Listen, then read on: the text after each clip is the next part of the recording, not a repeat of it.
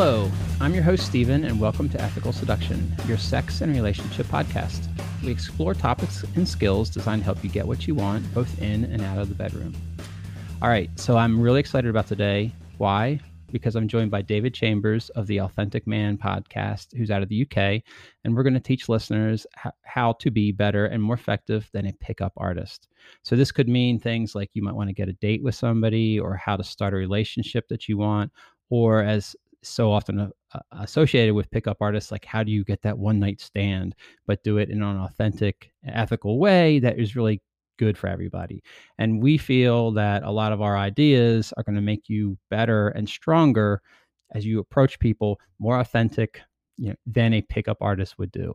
So before we begin, those of you who may not know much about pickup artists or their techniques, let me give you a really kind of short history as I understand it. In the early 2000s, I'm sure they were around way before that, but I think there was a big thing in the 2000s where there's also like pickup artists kind of came out, and then there's a lot of controversial talk about pickup artists and what they do. Overall, they caught a lot of flack from women and from society for being manipulative and focusing on getting laid no matter what. Didn't matter who got hurt. It was like, that was the end goal, was to get laid. So years ago, I read The Game, which is a book by author Neil Strauss, and he talked about his journey and experience as a pickup artist. It was really fascinating and weird, but it definitely helped me get interested in just social interactions of all kinds. And in fact, when I first heard about Neil Strauss's book, The Game, it was from a book review. It was on a podcast.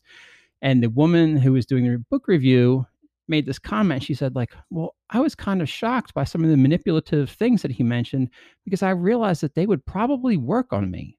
And that was really intriguing to me. I thought, what is this, and it was just interesting. So anyway, I went through, read the book.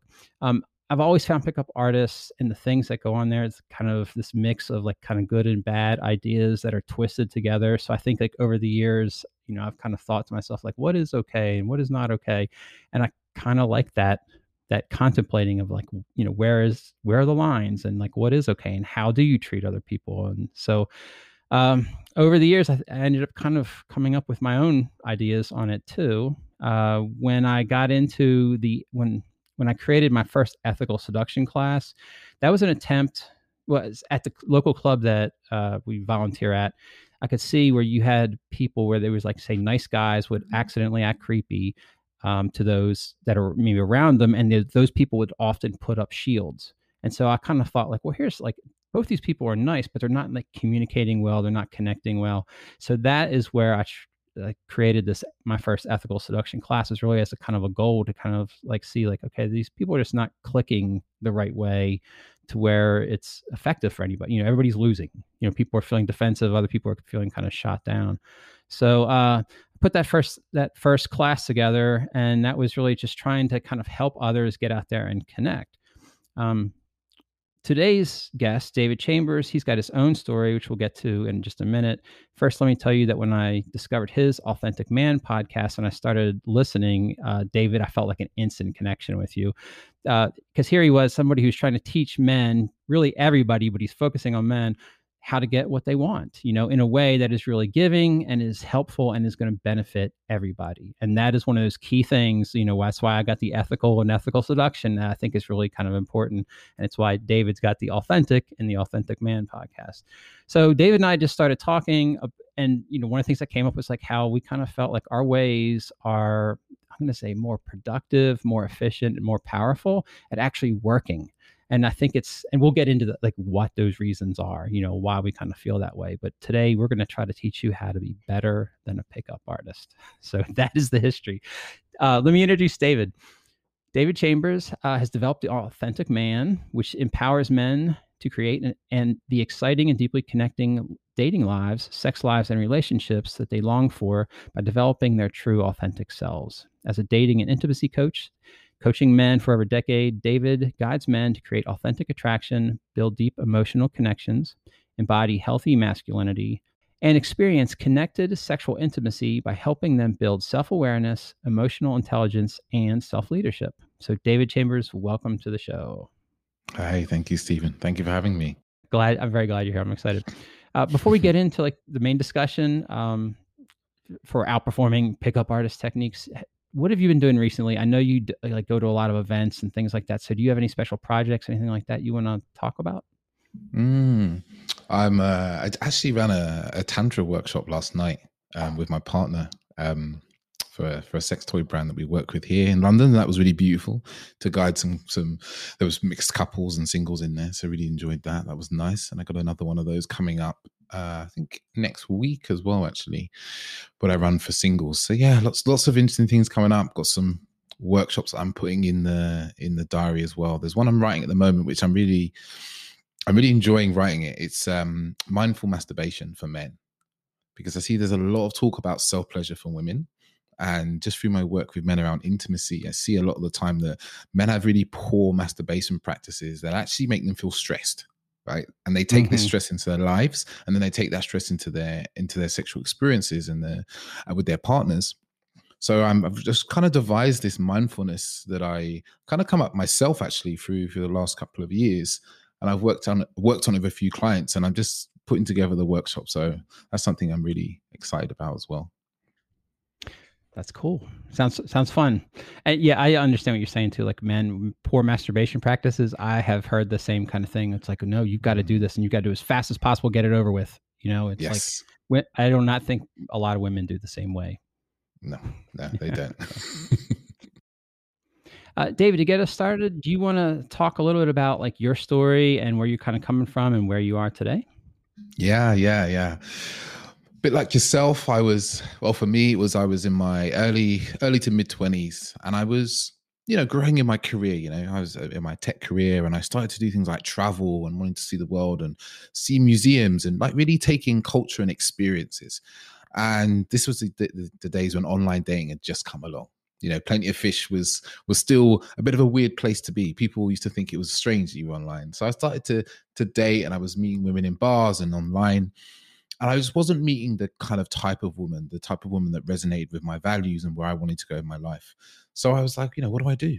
What do I do? So I picked up the game like yourself, and I read through that, and I was like, okay, this is interesting. There's some interesting things in here. Maybe there's some things I should take on.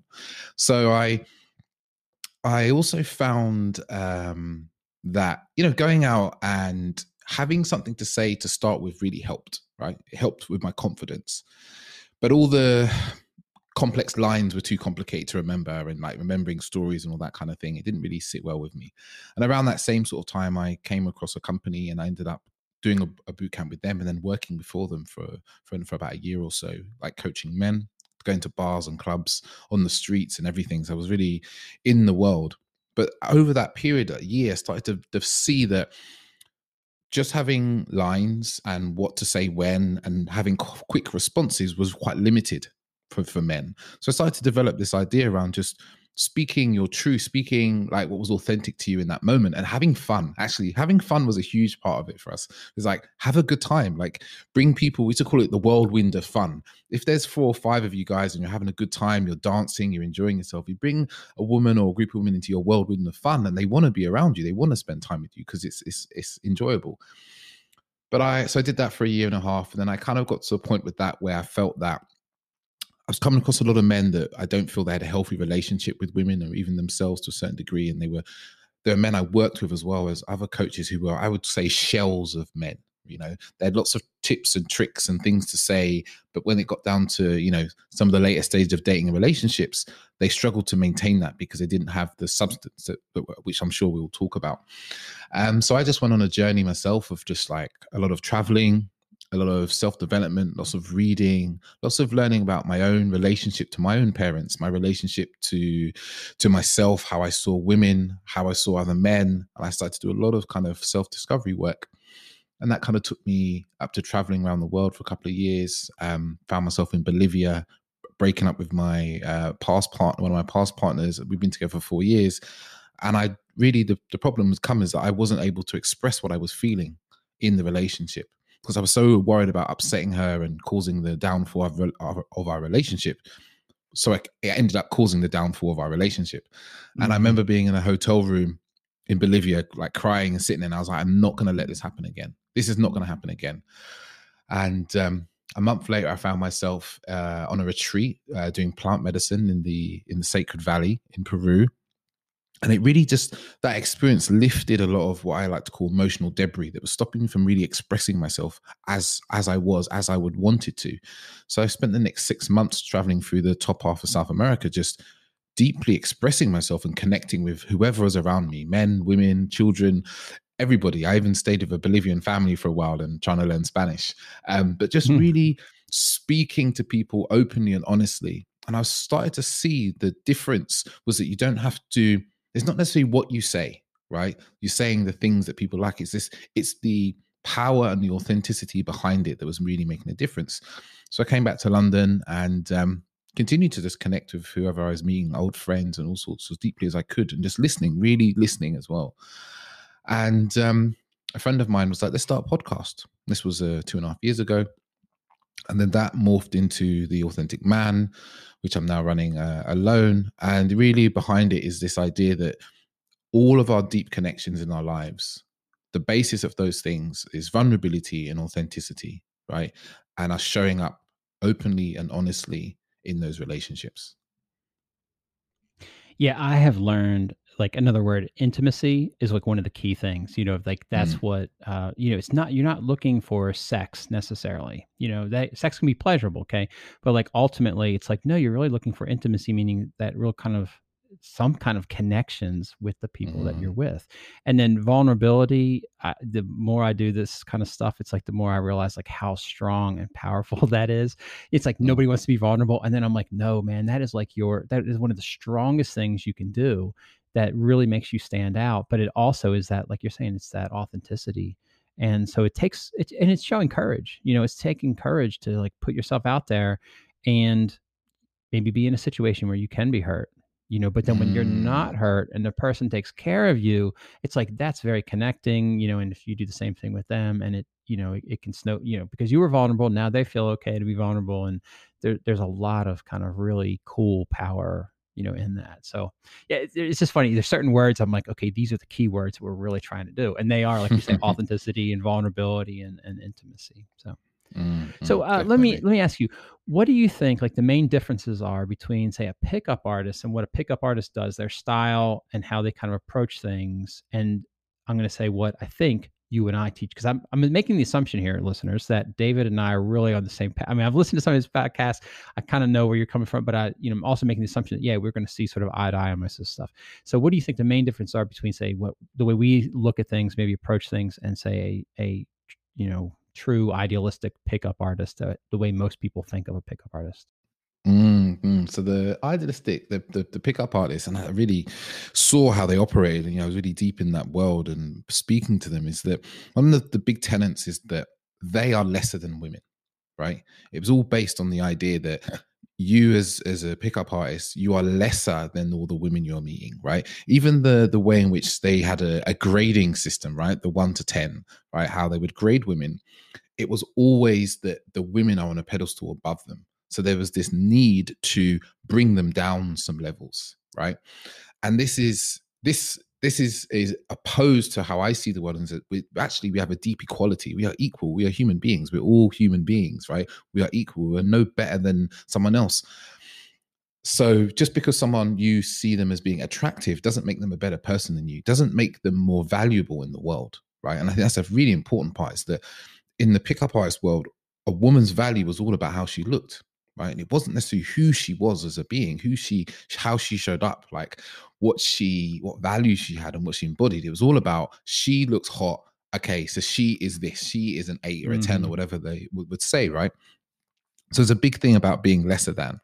And that fed into another thing, which was that, so to connect with someone who is above you, you have to manipulate them, right? Because you're lesser than. And this is part of the kind of the central premise of the pickup artist, is that, well, I'm lesser than she is, so I need to manipulate her into wanting to be around me, right? And that manipulation included what was basically insults, right? Which was what was used to call negs, which were like kind of backhanded compliments, right? Which were kind of put into place to pull women down a few rungs as well, right?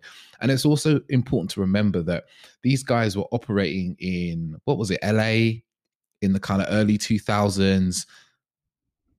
Yeah. And they were For the game, the generally, book, The Game. Yeah. yeah, Yeah. yeah. And they were generally going to places that we would probably look at now and go, they were going after models and actresses and people whose a lot of their way of life was about looking good, right? Mm-hmm. So they weren't necessarily trying to date, successful businesswomen and women who are, spiritually aware and things like that. So they were kind of also working with what was in front of them to a certain degree, right? So there was a big part of it, the manipulation and bringing down the manipulation of, if I can bring her down a few rungs and she won't feel so good. And then at that point, she will see me as maybe better than she is, right? And there was a lot of what I would call ego, which is like better than, worse than, better than, worse than. And when our egos at play, we always need to be better than or worse than. And then there was a lot of pretense, right? It was like, I need to pretend to be something that I'm not. So that might be, I need to pretend that I'm really flamboyant and outlandish. I need to pretend that I've got a big social circle and that people know me and I'm interesting. It could be even pretend, like there's a lot of pretending around confidence, like pretending to be, backwards engineering what they saw confident men do, and then copying those things. So if I can interrupt you for a second, these things that I'm going to say, like the person's like, oh, I need to try to be more confident, is because they're really feeling like I'm not very confident. So it's Exactly. almost like they're taking, or I'm not flamboyant, therefore I need to try to be flamboyant because I'm personally feel like I'm not. So Yeah, yeah, I yeah. see what you're saying, and that's where that kind of applies into like you saying like you're coming from a place of you're seeing yourself as lower status than the other person. Yeah, yeah, yeah. And it's Good way like to coming say, from a yeah, place of lack, like that you actually yeah, intrinsically you have no value as a being, right? It's coming from this mm-hmm. point of like, I don't have anything. So the only thing I have is what I can put on show or what I can make you believe is true. Is a lot of smoke and mirrors, right? There was a lot of smoke and Mm-hmm. mirrors. And a big part of it also was backwards engineering what they thought that men who were successful with women were doing. So it's like we do it today with like business people. We look at I'm going to use an example of the ex poker player. What's his name? Dan Bazillion, right? We look at that man and we go, okay, so to be successful with women, I need to have loads of money because that's what gets women, right? Because what we see of this guy now is lots of money, beautiful places, lovely yacht, all these things. Okay, so if I have all those things, then the women will come. And it's a backwards engineering of seeing what we see and then going, oh, that's what I need to do. But actually, that's not what gets people to any level of success. That's just what it looks like to you because you're looking at it from your limited worldview, from your place of lack, your place of lesser than, and you're looking for the things that you don't have that are obvious, right? So this was all the kind of the central way of being for a pickup artist. Now, where I now see the world, and I started to see it even inside of when I was working in that world, and it's really is kind of an opposite end of that, right? Is that, as I said, with not being lesser than women, it's like we're all equal. I have so much value to offer. And when we start to spend some time to look at ourselves and learn about the things we love, we enjoy, we're passionate about, we realize that, oh, actually, I've got a lot of value to offer somebody or the world in general, right? And it's when we start to look inward, right, instead of looking outward, which was the pickup artist way of looking at the world. Oh, let me look at out of what I don't have. We start to look inward at ourselves. We realize that we've actually got a lot of value, right? And instead of the manipulation, which the pickup artists were involved in, we actually go for deep connection because we see ourselves as equal. So it's like, how can I deeply connect with you where you are and where I am? And we can bring ourselves together and form that intimacy, right? Emotional intimacy, right? Intellectual intimacy, instead of me having to try and manipulate you into a position of you wanting to be around me and us, the connection feeling manipulated. Mm-hmm. And then instead of pretending to be something that you're not, wearing funny hats, looking flamboyant, you learn to realize is that I just need to express who I am authentically. And that will bring a resonance. That will bring people towards me who are on my wavelength, right? Or who want to hear that authentic expression, which really is everybody. Everyone wants to feel everyone else's authentic expression. It's why when there's some not necessarily actors, but public figures who we just love to listen to and we don't even know why sometimes. We hear them speak and we're like, man, I love being around these people. You may even, listeners, you may even know someone that you just love being around this guy and you're not even really that sure why. It's because he just expresses himself honestly. You might not like everything he says, right? But you can feel that there's an authenticity to what he's saying. It's a true expression of who he is. And this is the place we really want to be at, right? Opposed to the pretending. And then instead of backwards engineering all the time, right, which was the pickup world, backwards engineering what other people are doing, when you're in this place of connection and authenticity, you are creating from the present moment. You're in this present moment and you're present with the person you're with, the people you're with. And whatever springs out of it is purely from what's in that moment that's there between you. Instead of you trying to work out and strategize and have everything planned out, which was the very much the pickup way, you're in the pureness of this present moment, right? The conversation springs from random events around you. Maybe there's a picture somewhere that reminds you of your grandma or something that happened, and the conversation just flows in this beautifully natural way, and you're feeling really connected to someone because you're deeply in the moment with them, expressing yourself as you are now without any need to pretend or try and pull them down or manipulate them. So one of the things that comes to my mind, I really like what you just said. Okay, one of the things that comes to my mind is kind of funny. Okay, is, as you know, like all four of us who do the ethical seduction thing, we all are like in the kink world and the kink scene, right? And so you have like, I'm the dominant, and I'm going to say man in this case. Okay, I'm the dominant man, and I'm so dominant, and I come in and I do all these things, right? And the person who acts like that ends up not displaying dominance whatsoever. Okay. And it's always the person, you can tell the person who is in charge. I've heard this is really interesting too. In a room, if you watch like a movie, and they'll have there's a bunch of people in a boardroom, right? And they're like, who is the person in charge? And it's usually the person who does the least amount of talking. Like they're sitting there listening, and when they do talk, everybody stops and listens to them, but they do the least amount of talking, right? So the same kind of thing I'm going to say with the dom.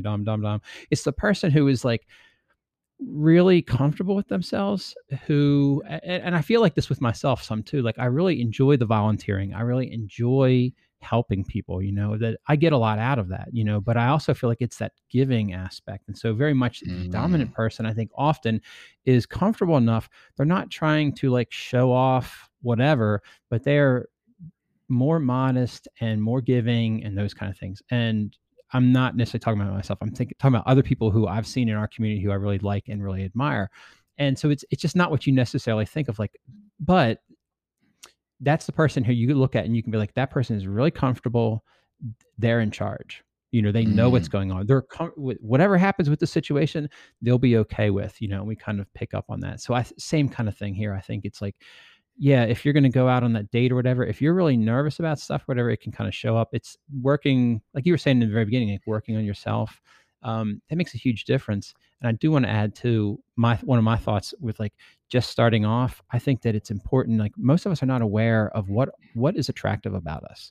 And that's one of the things I really try to focus on. And a simple thing I've tried to do is like, talk to your friends about what they like about you. What are their favorite things about you? Get that feedback and like actually believe them when they say like, oh, we really like you because of, whatever. Like you're one could be like, you're a nice guy. And it could be like, well, what does that really mean? And they go on, they tell you more about like what, like you are taking care of people and things, and you really like crocheting, that could be like, not many people are into crocheting, but you like crocheting. And that could be one of those things that, and you're passionate about it, and that can end up actually being an attractive quality, even if the person you're going towards or interested in does not like crocheting. It doesn't matter. Like the fact that you're like interested in the stuff that you're interesting makes a difference. So I think having people work on like what makes them attractive, that to me is a big mindset to get somebody out of that. Like I need to trick these person's pants off. When you realize you're attractive, then you can like chill out a little bit and not have to trick the person's pants off. You and I really want the person so excited that they take their pants off and throw them against the wall because they're that excited to be with us, and that to me is worth so much more than if you like were to trick somebody's pants off, which is worth nothing because you've lied to them.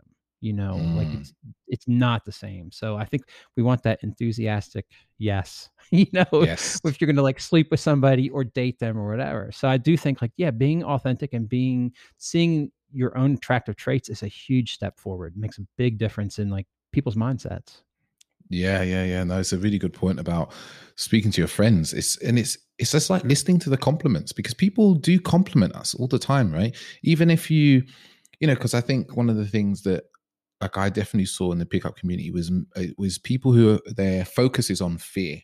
So they almost become blindsided to positive things or nice things that people say to them. And it's like starting to pay attention and, as you said, bring awareness, right, to the good things about you, the attractive things, and just like listening, because people do tell you, oh, you're really, I really love how you're a good listener, or, I love how you dress. And it's like listening to that and being like, yes, there's good things about me, like believing them, like even create affirmations. There's a lot of power around affirmations. It's just like remembering that you have value to the world, like who you are intrinsically is important. Who you are, you have value to other people, because a lot of the time our thinking can easily go into like, no one wants me, I'm no good, I'm not attractive, I'm not good looking, I'm not interested. And that's where our focus goes. But we can switch our focus to our more positive like points and almost amplify those. Mm-hmm. So I have a thought about affirmations. I have mixed feelings about them because this is just my own thoughts. Okay. So I think you can look in the mirror and you can say like, I'm a really good person and I'm, sexy enough and people like me and all that kind of stuff. Okay. But if you don't get feedback from others from the outside in, okay, I don't think we're going to believe those things. So what I've kind of come to realize is like, it is important to get those compliments and to get that feedback from the other people, because when other people say it, that's where you suddenly go like, oh, this is real. People actually do really like me for these particular reasons. So I think the affirmations, like I totally get, I'm going to say, make sure, like, look for the feedback, and when you get it, then you can know like, okay, this is true. Like just remember it. Don't blow it off. Like you're saying, keep it in your mind. But it was interesting to me when I kind of realized like, no, it's not important enough to tell ourselves this. We have to have other people give us that feedback to let us know that it's real. Definitely. It's interesting what you said about the DOMs, actually, because I come across this. I don't move in the kink world so heavily, but just through some of my work with intimacy, that is kind of buffeted against me. And I seem to see it something really consistent with, and it's always men, right, who want to be DOMs almost. They're always like, I'm the big DOM, look at me. And it's a control thing, right? It's men that lack control usually in their life, right? So they want to create an environment where they can have control.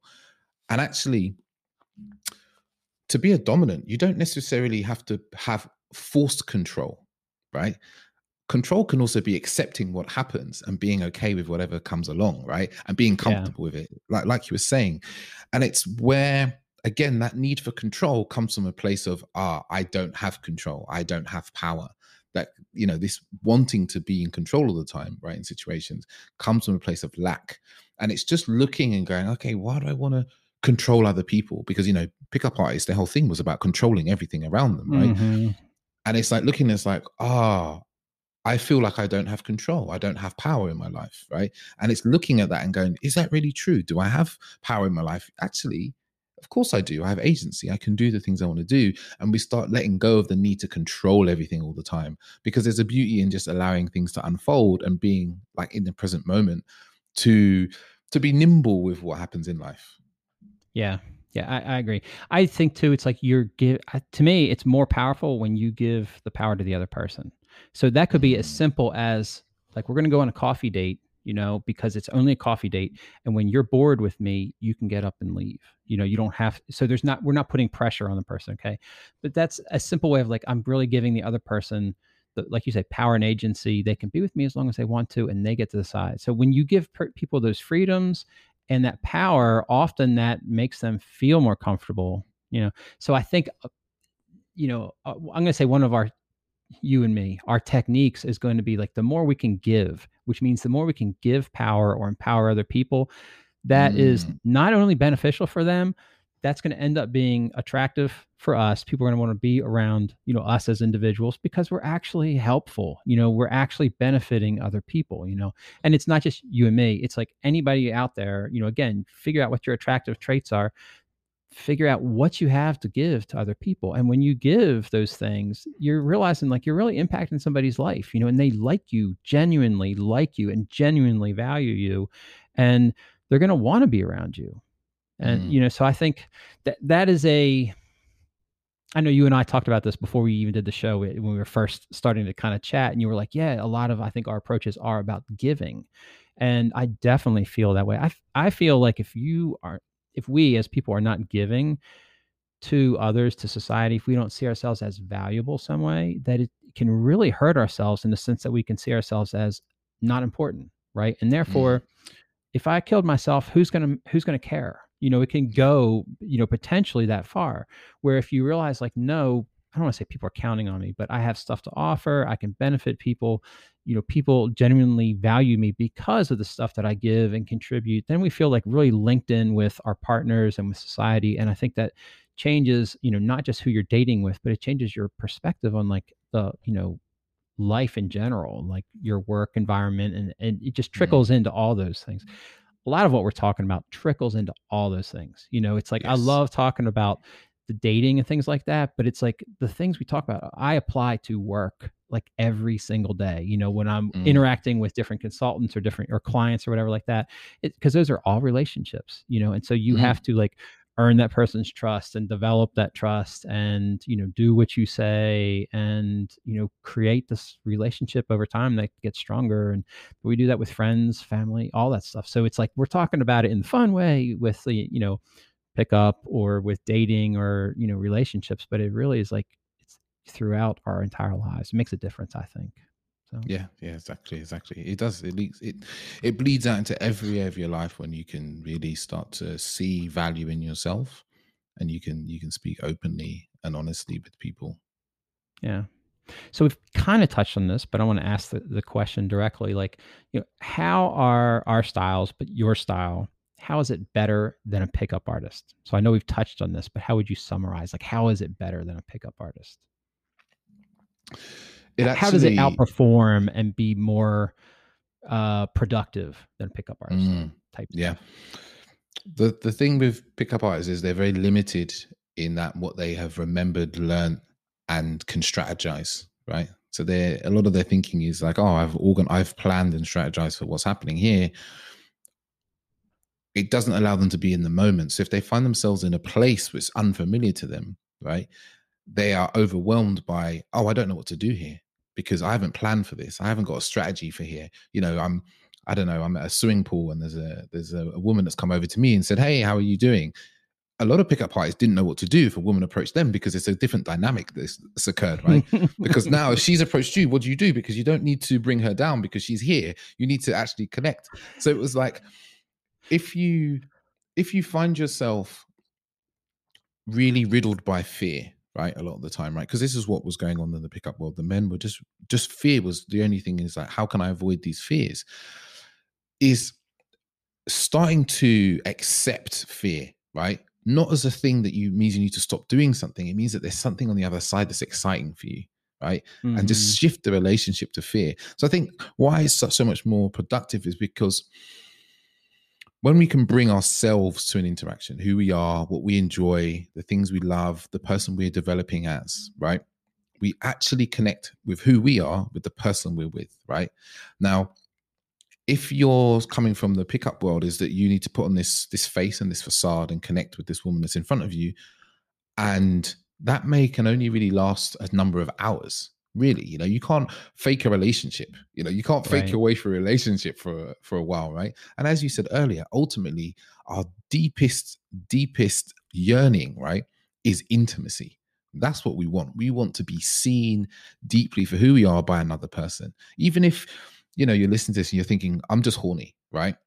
Actually, really, underneath that, if you inquire underneath that openly and honestly, your deepest desire is to be seen and to connect with someone really deeply and feel love and connection, right? That's what's under that.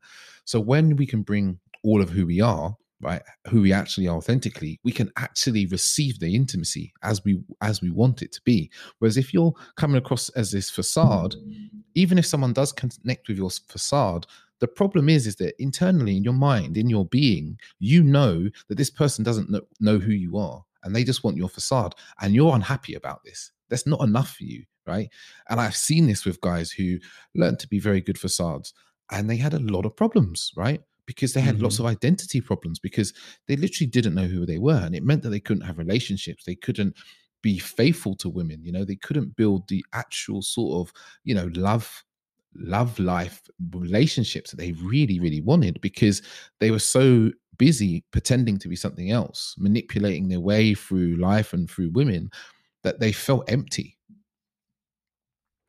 So I'm going to bounce something off you that just sounds, again, this is my own kind of thoughts, right? But it's like, okay, so why, like, especially after I would take your mindful masturbation class for men, right? Why would I get out of bed? Like, if I can take care of myself, like, why would I get out of bed and try to put all that effort into go meeting somebody else or like hanging out with somebody else, right?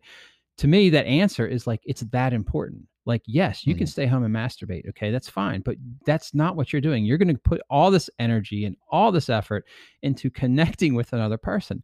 So then to like the pickup kind of side of like, you have to trick them. You're, not, you have the walls up and you're not going to connect with them.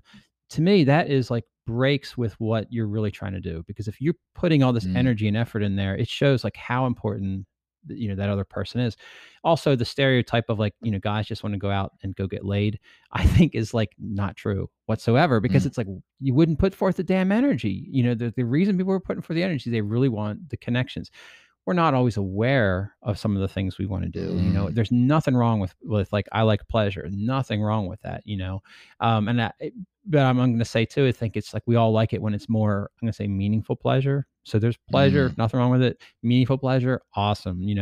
So anyway, I've kind of just, again, those are my own thoughts, but it's like, no, we really, especially as guys, like, but it's just people in general. We really want those connections, that kind of validation from somebody else, that connection, the fact that somebody else is going to be vulnerable and intimate with us, like that means a lot to us, as people. And that's why we put forth all this energy and effort.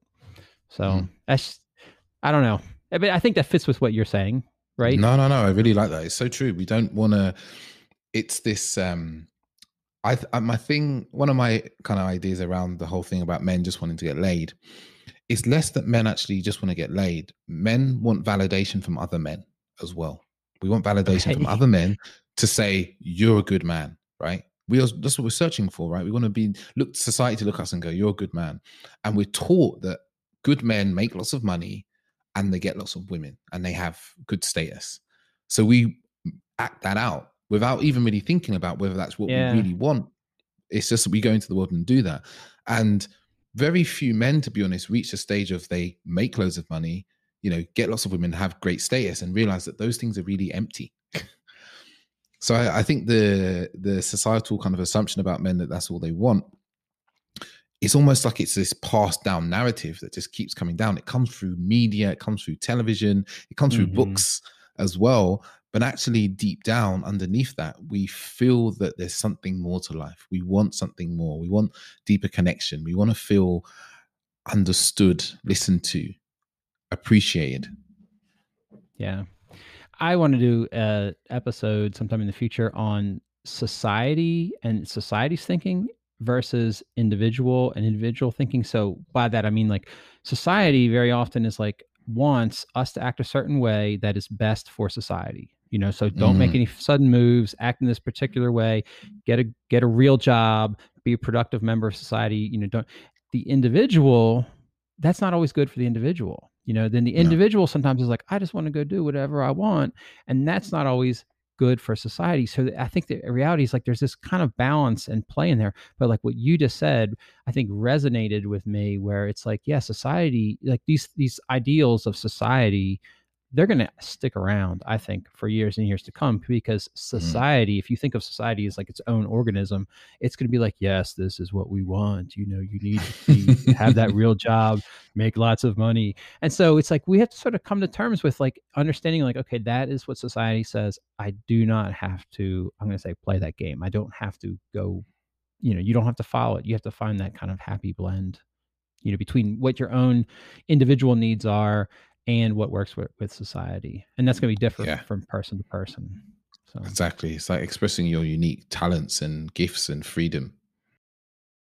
Okay, so I think I'm going to do a sort of a summary. Okay. So it's like, we've kind of identified, I think, like the pickup artists. One of the things you said to me when we first started talking was like, pickup artists are often taking things, you're feeling less than, you're kind of taking.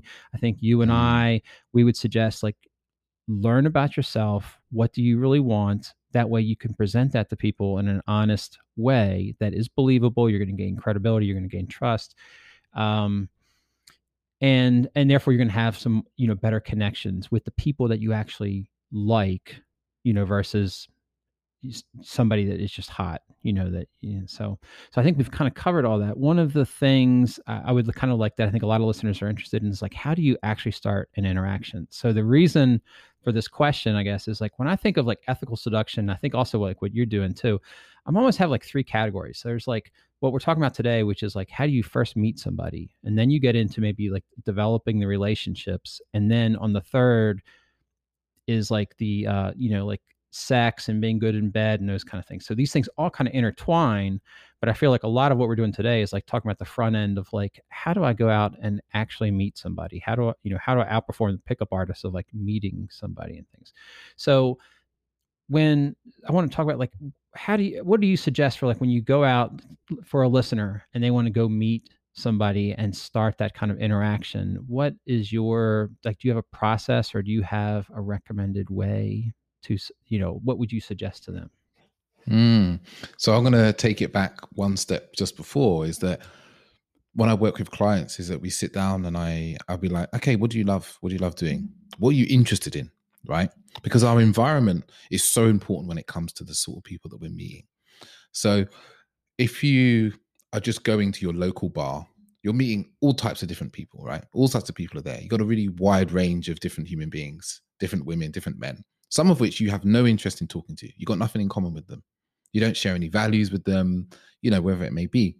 So if we start to think about what are we interested in, like it doesn't have to be something you're doing right now. It could just be something that piques your interest. Like, there was a point where I was super interested in like all sorts of kind of holistic healing type therapies, like breath work, ecstatic dance, and all these sorts of things. I was interested in them, and I still, partake in a lot of those now. So I started to go to those places. I was really interested in sex and intimacy and the interplay of talking about that and kind of playing with the energetics of that, right? So I started to go into events that were about those things. So when I got to those events, talking to people was quite effortless because it was something I was interested in. There's other people there they're interested in. It'd be like, hey, how are you doing? Oh, what brought you here? Oh, I saw this person was speaking or saw this. I was like, oh, yeah. So I watched some of their YouTube videos and I really like this podcast they're on. And then suddenly you're in a conversation and all you've done is say hello. Mm-hmm. There's no need to kind of be like, oh, I need to have this really smart line to say or anything like that, because you're in an environment where there is commonality, there's understanding, there's interest. But we're not always going to be in those environments, right? Sometimes they're going to be environments that are, you're just going to be in the bar, right? You're going to be in the bar with some friends. And I think for me, I see it as, instead of looking at, again, coming from a place of like, oh, I don't know if that person wants to talk to me and things like that, I like to always have the mindset of like, okay, there's this person over there. Let me try and get to know them. And you see the subtle shift there from, again, it comes from, if you're fearful of approaching women, if you're a man, you're fearful of approaching women, that's your desired sex. Just had that subtle shift from being, oh, I hope she likes me, to, I want to get to know her. And this puts you back again. It puts you back on this even keel of you being equal human beings. And when you bring that sort of mindset to it, like, okay, I'm curious about this human being. Let me be really curious about this person here. They're in this bar. They're wearing certain clothes. They have certain mannerisms. Maybe, there's a handbag there that's unusual. It's bringing in that observation skills, like bring awareness, like, Mm-hmm. spatial awareness, the optics, what's there in front of you, what's around, what does the picture of this person tell you about who they are? What does the person remind you of? Is there like a friend they remind you of, or someone you once met, in some distant place?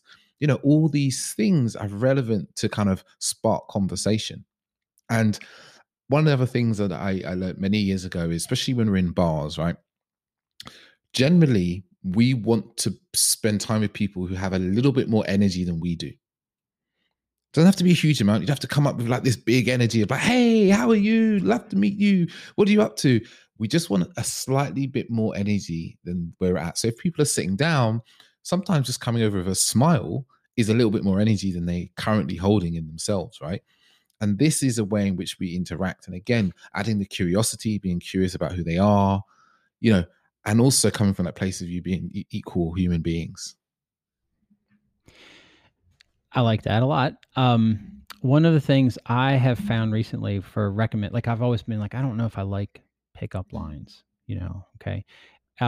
What has occurred to me is trying to get people to think of like you mentioned, like walking over and doing the smile, and you see the person across the bar. Okay. So I try to think to myself, like, okay, so if I or somebody else sees a person across the bar, I'm going to say a guy sees a woman across the bar. Um, and they're like, oh, okay, she's hot. So it's like inside they're going like, I would like to talk to her. Okay. Well, the question then is like, why do you want to go talk to her? And I think it's like, you can't just be like, because she's hot. I really don't think that's enough. Okay. So I think what I try to suggest is like, go a little bit deeper, like into yourself. Why do you actually want to go talk to this person? And if you can figure that out, I'm like, that's your line. That's your opening line. So that then you can approach and say like, okay, hey, I saw you over there. Like you said, you have this interesting bag. But better yet, like, you look really interesting, or I like the energy level that you have or something. And so it's being honest, but it's more of like the self-awareness of like, why do you actually want to walk over there and talk to that person? And if you say like, just because the person looks hot, I'm going to challenge you, like, that's not enough. And that person has heard it 5 million times. And so that's not going to do you any credit, but I really don't think that's it. I think that like, there's something that is, you got to dig deeper. Like, what about them is hot? What about them is attractive, and then you're going to find something really interesting, then you're going to have this thing that is like, nobody walks up and says like, oh, I really like your energy level and your enthusiasm. I would like to, whatever, talk to you more, to kind of know, like you're saying, know who you are. So I do think we really are often curious about who that other person really is. It doesn't always come to our mind in the forefront to kind of ask that as a question, but yeah, I think that's ultimately what we're into. One other thing I've thought about, were you going to say something? I was just going to say that the piece around often just being like, they're hot. What's slightly detached in a lot of men is an awareness of their emotions, right? Because that hotness is like there's a level of attraction there, but there's actually a multitude of emotions that have been triggered in you as a man, right? When you've seen someone you're attracted to. Now, if we can't decipher our emotions and our feelings, we're going to struggle to put it into words, right? What it was about someone. Like you said, there's their energy, the way they move, maybe they feel they look really elegant, maybe they remind you of a movie star or something like that. But it's when we build more of an emotional understanding of ourselves, we are equipped with a lot more range of conversation and expression. One other thing I've thought of recently is that when you're approaching somebody, I was talking to a friend of mine, actually a childhood friend who I grew up with, right? And he's close to 50 now at this point, and he's still single. He's had many relationships and things like that, and he's had his time periods where he's been single for a long time, and that's really good, because that's like his comfort level too, with like, that's okay. But he was like, yeah, maybe I'll try, meeting somebody or whatever like that. So we started talking, and I realized, like, I was like, when you first meet somebody, so often I think we focus on like, I have to be attractive to this other person. What are my attractive traits? Those kind of things. I think the step that comes before that, though, is actually building a little bit of trust, or establishing a little bit of trust. So when I'm talking with him, I'm realizing, like, I'm going like, okay, you're on Tinder. The first thing you need to do is not talk about how attractive you are, or not try to demonstrate how attractive you are. The first thing you need to do is put the person at ease and establish some trust. And once they sort of see that, like, that in itself is going to make you a little bit attractive, But and he goes, well, how do I do that? Now how you do it can be a lot, like, that's a trickier answer. It all depends on the kind of the situations. But I really have kind of come to decide, like, the first thing we need to do when we are like walking up to somebody who we've never met before, like, that could be scary to them, So the first thing we need to do is establish a little bit of trust. And then once you have that trust, then I think the person's walls come down a little bit, and then they're much more receptive to like wanting to get to know you and be, and then they'll see attractive things about you. But to me, it's like, everybody out there talks about attraction. Like, that's the first thing we do. We meet somebody, we've got to be attractive. And I really am thinking now, like, no, there's a step before that, which is you have to establish safety and trust first. And then they're much more likely to kind of be interested in you and see the attraction.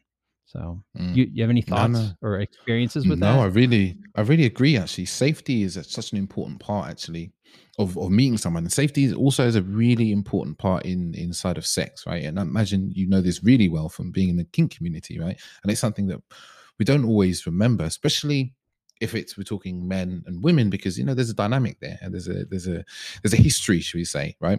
So as you said, creating that safety with a woman, even online, right? If you're using Tinder or Bumble or Hinge or whatever apps everyone uses these days, there's a lot of apps. Creating safety can be, you have a few options straight away, right? Photos, having clear photos creates safety.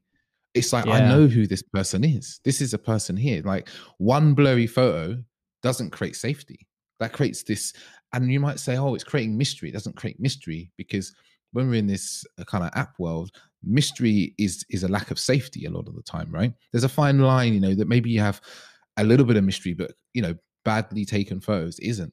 And the same goes with a bio. Like, if you don't have a bio that actually describes some things about you, and actually where you're a bit vulnerable, and the vulnerability in this instance is just saying some things about you, saying, this is who I am, these are the things I like and I don't like, maybe, right? Or these are the things that are important to me. There's a vulnerability in that, and that creates a safety, because it's like, this person's willing to put themselves out there, so this is the sort of person that's willing to put themselves out there. I can feel safe with someone like this, right?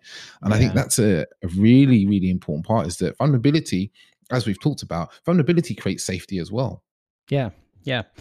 You speaking about profiles, I have two profile styles, I think, that really kind of come to mind that I use as examples for people. Okay, so the first one is this friend of mine, Corey, who he actually had him on the podcast like 2 weeks ago, and I actually read his profile. Okay, it is ridiculous, but it is also like authentic, and it displays who this person is. Okay, but he just has like all these contradictory statements. Okay, but as he's writing this thing, it is so playful. That, okay, this person is going to be playful.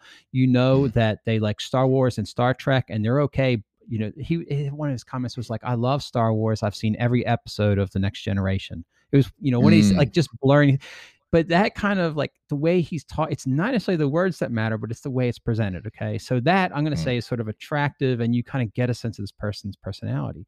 The other example I use is this friend of mine, John. They're in the same town, same community, and all that. And John's is like really straightforward, and I don't want to say boring, that's not the right word, but it's very straightforward. And there's like nothing wrong about it, but on the surface, you read through it and you're like, big deal, right? But John's profile, I think, works because it's got the safety thing. You read through that and you know who this person is. He's being authentic. It develops a certain sense of trust, right? So point being is like, you don't necessarily have to stand out there and try to do something really cool to stand out. If you present a boring profile, that's kind of okay. You're kind of doing step one, which is like, you're looking safe, and this is who you actually are. And these are the things that you really like, and it's genuine. And so I think like both of those are kind of very, one can say one's more artistic than the other, but both of those kind of work. And I really feel like most people's profiles fall in one or the other of those two.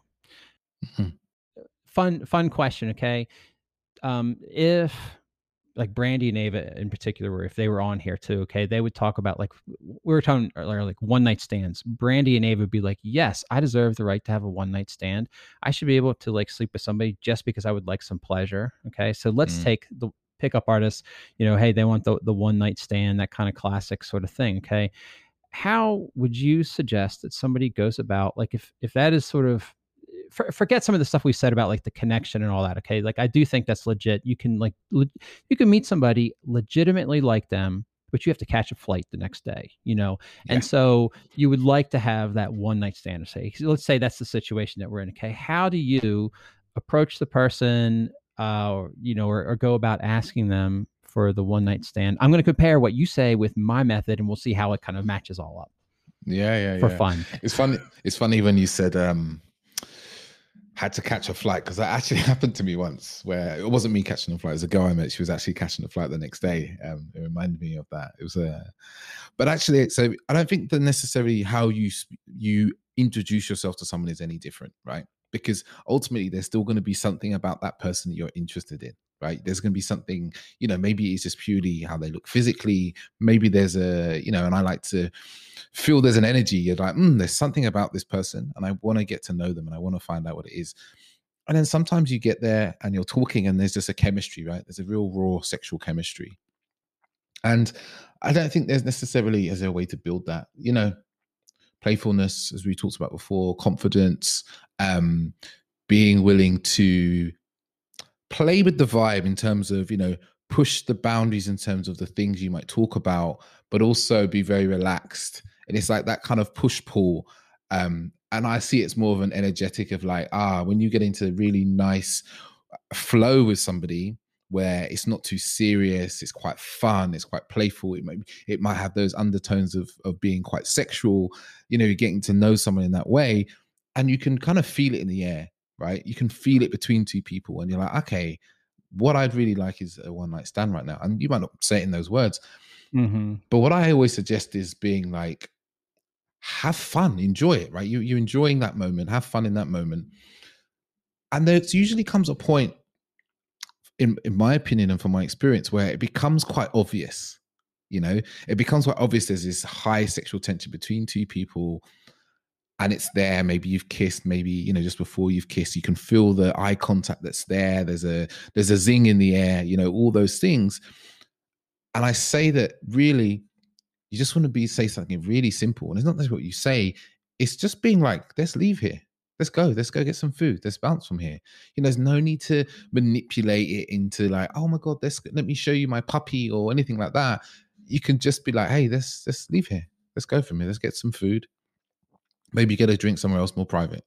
That might be another bar, or that might be and your then place. what do you say after the drink and the food? How do you ask the person to actually sleep with you? Oh, I think you just say, first of all, you got to go back to a place like maybe theirs or my place, and you say, hey, let's go back to my place. And they're like, okay. And I think in those moments there, it's like, you've kind of said, let's go back to my place. If they say to you something like, oh, I'm happy to do so, but I don't want to sleep together, and you say, my belief is at this point, you say that's totally fine. And then you also be within your integrity and not try to do so. I think that's a really important part. Yeah, do what you say. Yeah. Or it's better to say in that moment when they say, look, we can go back to yours, but nothing's going to happen, is saying, really, like that's what I would really love right now. I would really love to be in bed with you right now. And if they say, look, no, that's definitely not happening, I don't want to do that, then you have two choices. You'd be, within your integrity and say, okay, we're going to get a drink, but you don't try anything on, right? Yeah. Or you just say, hey, then you know what? Probably we shouldn't go back to my place then. Maybe we should stay here, whatever. But I think there's a level of integrity and honesty about your intentions and what you want. But I also feel that I feel that I've been in these situations before where sometimes it doesn't have to be said. When you've attuned to being with a woman, and I'm speaking from a man's point of view, a heterosexual man's point of view. Yeah. When you're tuned to being with a woman, you can feel the energy. You can feel that there's a chemistry there. You don't have to explicitly say, hey, let's leave here because I would like to have sex with you. Do you agree with that? Yeah. You're saying be smoother about it with the whole thing. Yeah. Well, I'll tell you, my thought is very similar to that. Okay. I just had a really, in some ways it's dumber, simpler. Okay. Which is just that you get to that point, like you're saying, where it's like things feel really good or whatever. Okay. And then basically it's like turning inwards, like, and talking in a vulnerable way about what you're actually feeling, So like just saying something like, I've really enjoyed tonight. I really enjoyed being around you. I don't have time, or I don't have the interest, or, giving them the answer, I don't, I'm not into anything serious right now, but I've really enjoyed being around you. Would you like to, go home tonight, or just, have something casual? But it's, and then you just say, you let me know, which is like giving them the power part. They get to say yes or no. They get to have the control. But what you're, I think, demonstrating there is the vulnerability. You're taking the risk to ask them. The courage, you're demonstrating courage that you're asking them. Trust, you're saying your intentions, what you would like, not that you have to have it, but this is what I would like. And, all those things are kind of attractive, and they're safe, and it's letting the person know, like, okay, I'm not trying to trick you. Like, we're going to be boyfriend, girlfriend forever. Just sleep with me tonight. It's not doing any of that stuff. So I think when you make it kind of a safe thing to do, and it's honest, it really lets it be easier for the other person to say yes if they want to, and then, like you say, if they're not feeling it, they don't want to, you don't push them on it. You respect those boundaries. The other thing is, like, you never know if you're going to ever see this person again. You could, you guys could like be back in Bolivia next year for, whatever kind of reason or something like that. So I think it's like, and the other thing is like, you're going to feel good about yourself if you treat other people well. You're going to feel Yeah. like a dick, as you should, if you don't treat people well, Yeah. and, not that you can't get over that, but it's like, you're not, just do the right thing and you're going to really like yourself more. So respect those people's boundaries and listen to what they say. But you set it up well. I think it makes it much more easy for the other person to say like, oh, this is low risk to me. I know what the expectations are. I'm going to say yes in this case. So Yeah. I think that's a really important part. Is like you said, it's safety again. It's such a big part of this, right? Is having sex is safety. And there's a woman I've done some work with. That she was on my podcast, and she runs a course actually. It's actually for women, but I think there's a lot of value in this for men around sex and safety and creating safety, because I think it's something that goes over a lot of men's heads a lot of the time. They don't even realize that, you inviting a woman back to your place can feel vulnerable for her. It can feel unsafe for her. Yeah.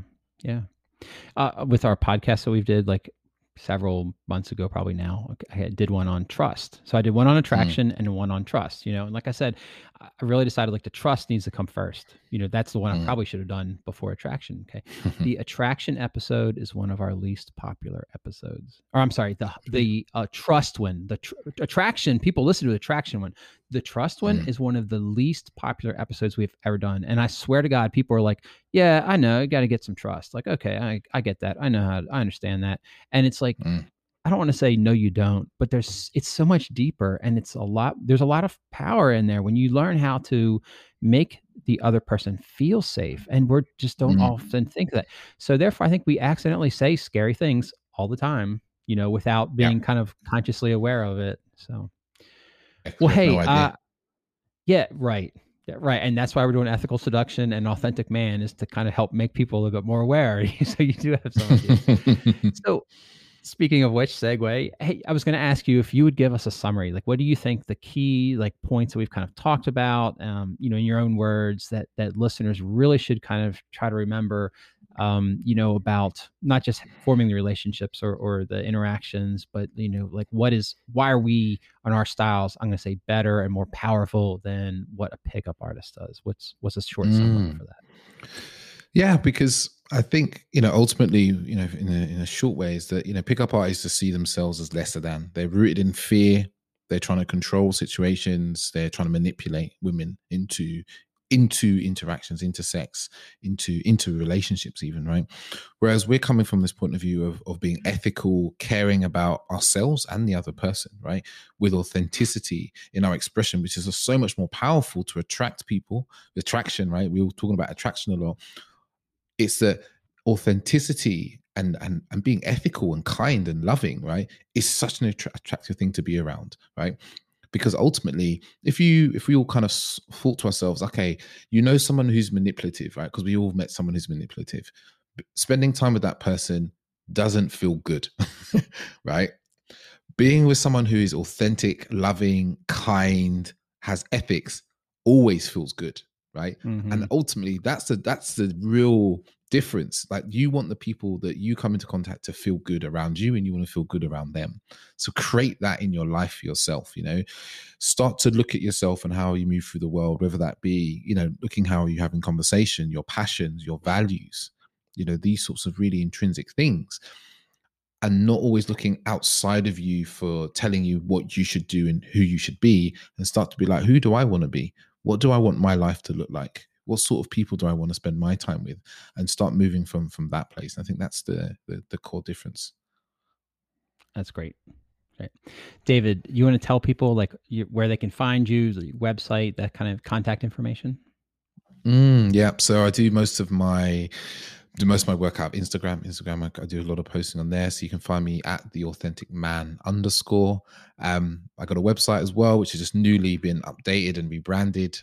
That's www.theauthenticman.net. And if you want to drop me an email, you can find me at hello@theauthenticman.net. I want to point out there is another Authentic Man website out there that is, or podcast and stuff. And it is not you. and it is not Yeah. as good.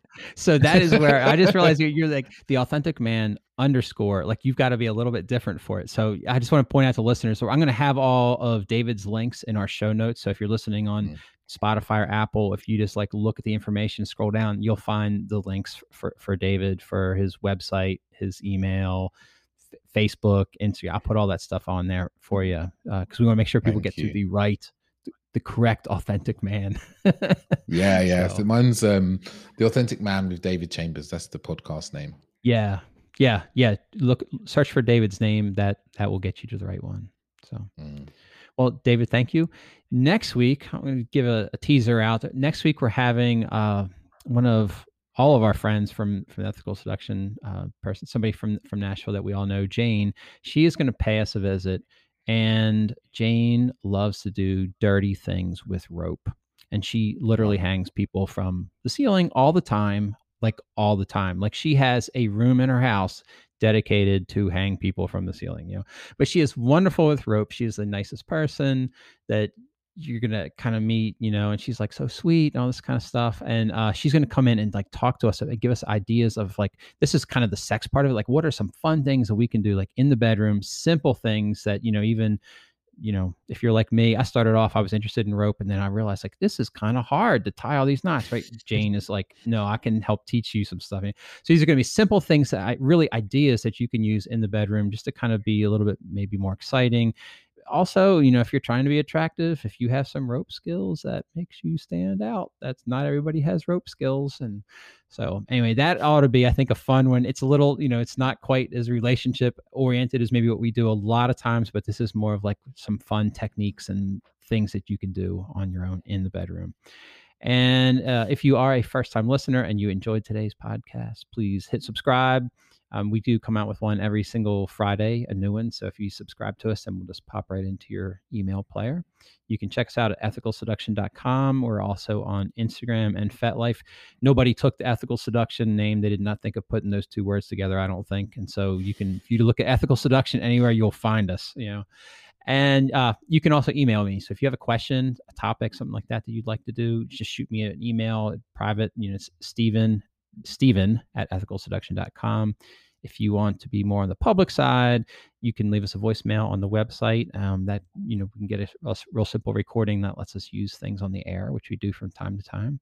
And then again, if you want to check out more about David Chambers, I'll put all the information on the show notes for the podcast. And I'll just search for David Chambers, The Authentic Man. You'll find him up for his podcast, Facebook, Instagram, things like that. But I'll have all the links. So David, thanks a lot for joining me today. I appreciate you. I appreciate you working out the time since you're over in the UK, and you know, here we are in the States, and it's like trying to find a time. And everybody else. That's why Brandy and Ava and Kimberly are not joining us today, because they're all working and doing some other things.